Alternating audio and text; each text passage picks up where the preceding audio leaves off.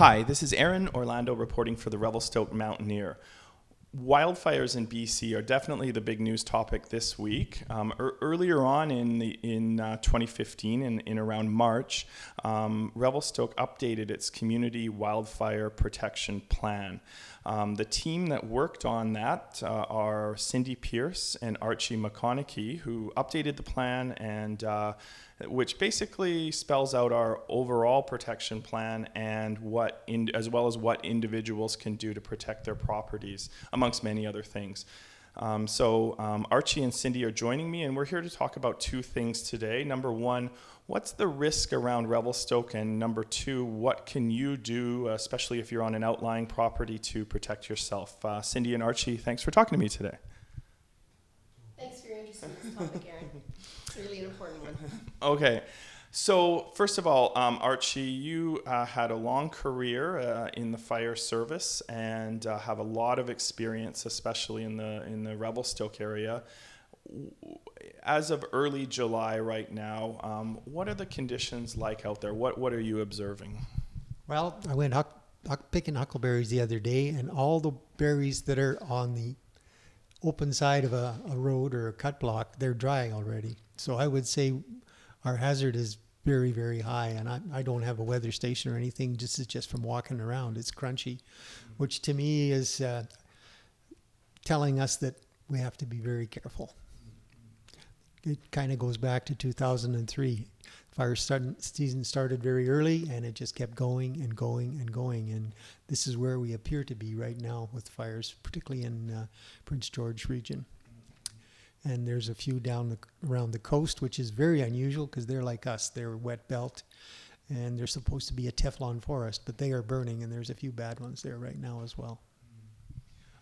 Are the conditions in southwestern BC as well as the northwest coast, we were getting into extreme conditions as well as around Revelstoke. Would you say locally in the Revelstoke area we're comparable to that year? Yes, we are. In fact, I think we're a little bit above. So now that we have people's attention and it's on the topic of wildfires is on everyone's mind, I wanted to talk a little bit about what people can do about it and what the community, in terms of the community wildfire protection plan, is doing about it. So I guess starting out on the community level, what are some things that are being done on the sort of government management side? Well, the city has been really active with the regional district and BC Wildfire Management Branch and Parks Canada and BC Hydro, working together to try and ensure that we're as ready as we possibly can be. They've sorted out the jurisdictions so they know who should be fighting what. We've assessed the city's infrastructure to see if it needs any fuel treatments, and there's been a couple of projects in our parks to reduce wildfire risk. RMR has also been active in addressing wildfire risks up on their site. We've looked at reducing the risks in the reservoir drawdown zone in the spring when there are parties down in the dry grass, which is a problem. And recently we did a project to identify fuel breaks, areas with reduced fuel that firefighters could use as a point to fight fires, big catastrophic fires that came our way. So as far as the city goes, we're pretty well prepared at this point. And I think with the dry conditions, people are maybe starting to think, what can I be doing and what should I be doing? And just before the interview here, we talked about basically two things. There's some stuff that takes a lot of effort and work. It takes people with chainsaws and expertise. But there's also a lot of low-hanging fruit, things that you could go home from work today and get going, considering the elevated danger. Let's start with some of the easier things. What are some things, what do people do if they're looking to take action?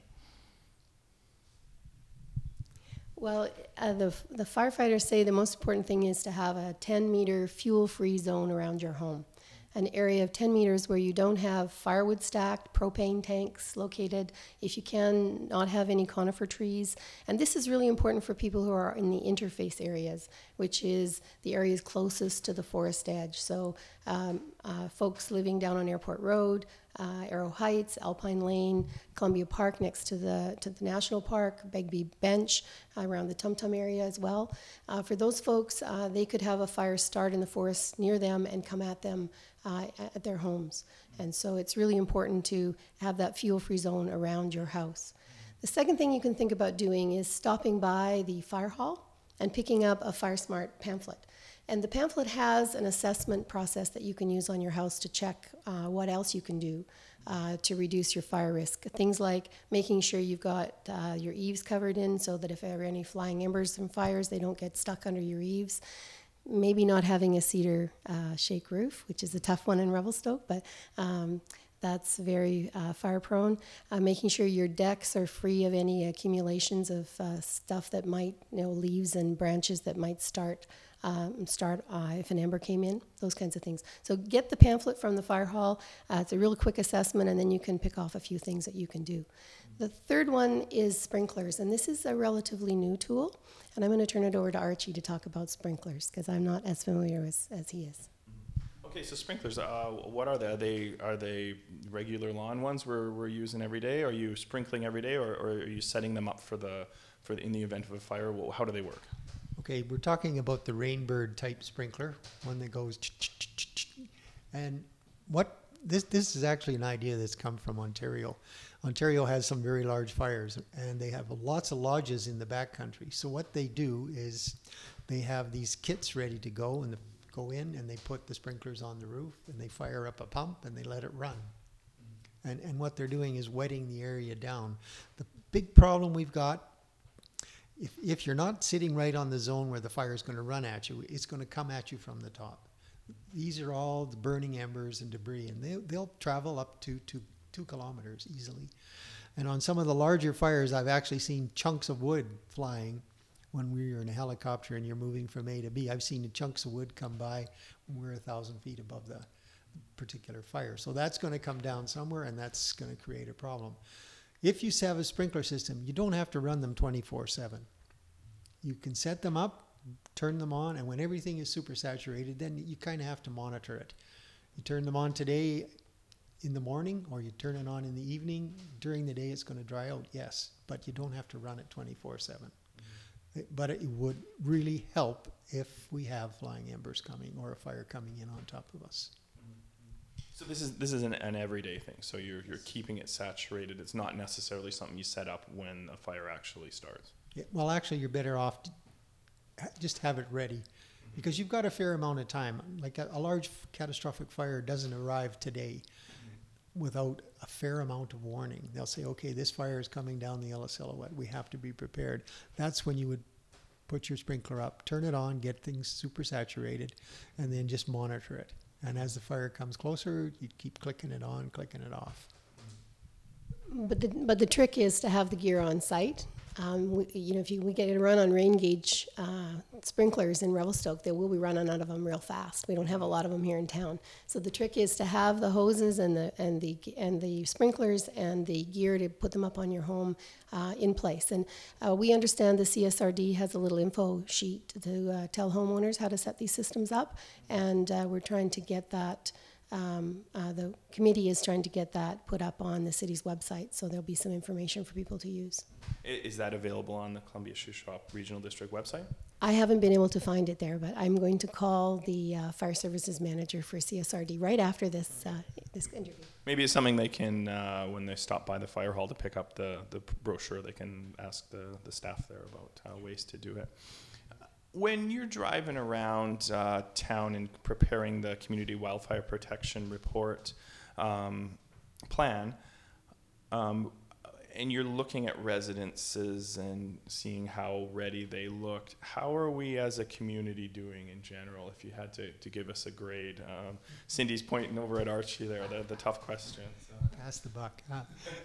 Actually, that's a very difficult question. People are really concerned about their house. I'll kind of start with that frame of mind, but we haven't had a fire here for a long time. So they're really not super interested in doing a lot of work around there.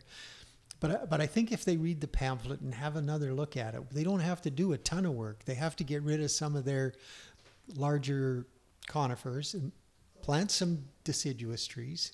Deciduous is a perfect way to go. Look at the spacing between your trees and how much debris do you have in your yard. I know if I talk about keeping it green, well, that's not too good at some points in time because water may be a problem. But if it's green, you have your grass and you keep it green. Or if it's a rock or whatever, look after that.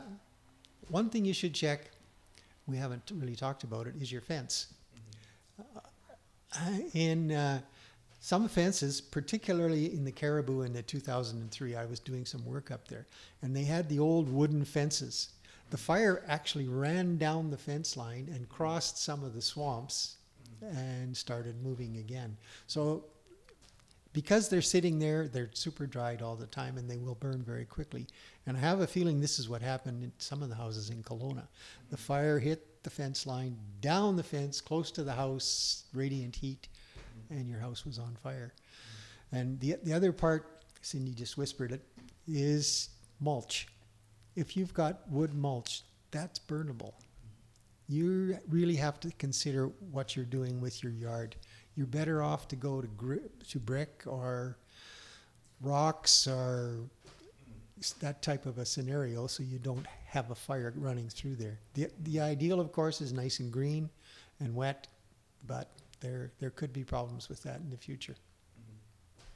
Now, one of the concepts that I've learned is that because Revelstoke is a wet forest, it takes us more or less all summer to dry out. Our real peak time is, late August, early September, if we haven't had the rains.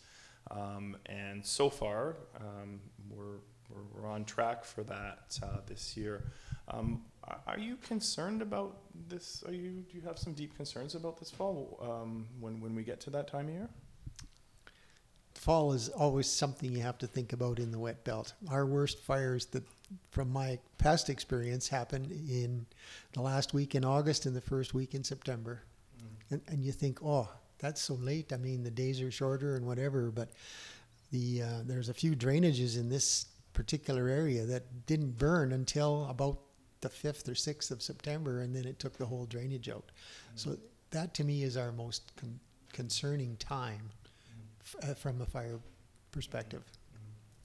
But on the other hand, that does allow people some time to get started and take the short-term steps as well as the long-term steps. Absolutely. And one other thing I wanted to mention is for people who are especially living out in the regional district, one of the problems the fire chief has cited is the width of driveways.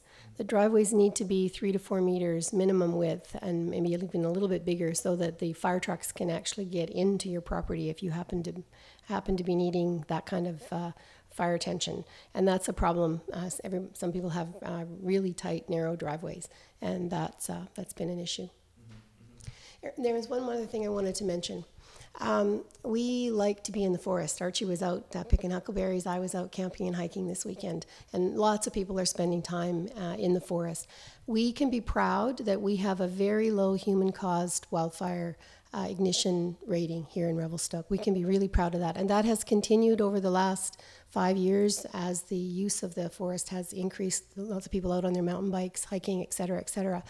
I just ask people to be super, super careful about potential fire causes, whether it's campfires. We have a campfire ban now. We'll probably have it till the end of the summer unless something significant changes.